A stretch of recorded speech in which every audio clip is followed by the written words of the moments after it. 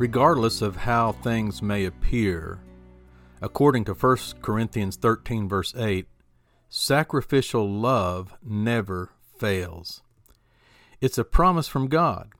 But if this is true, why are so many marriages failing? I think it has to do with sin and people giving up. Sin separates. Just like sin separates us from the Lord, sin separates couples. Wherever you see separation, sin is in there somewhere.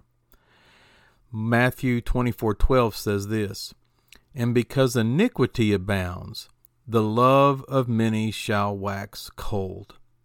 As sin increases, love will decrease.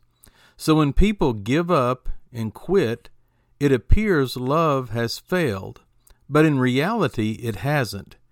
It's just that persistence in sinning has prevailed. That's all.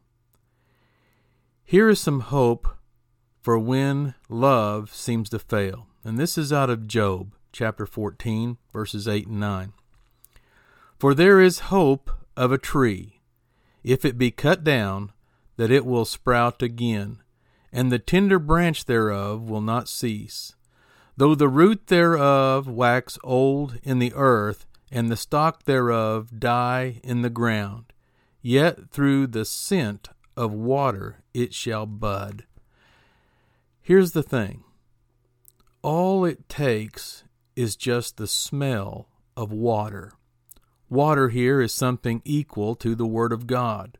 Just one sniff of the fresh living Word of God and something will bud.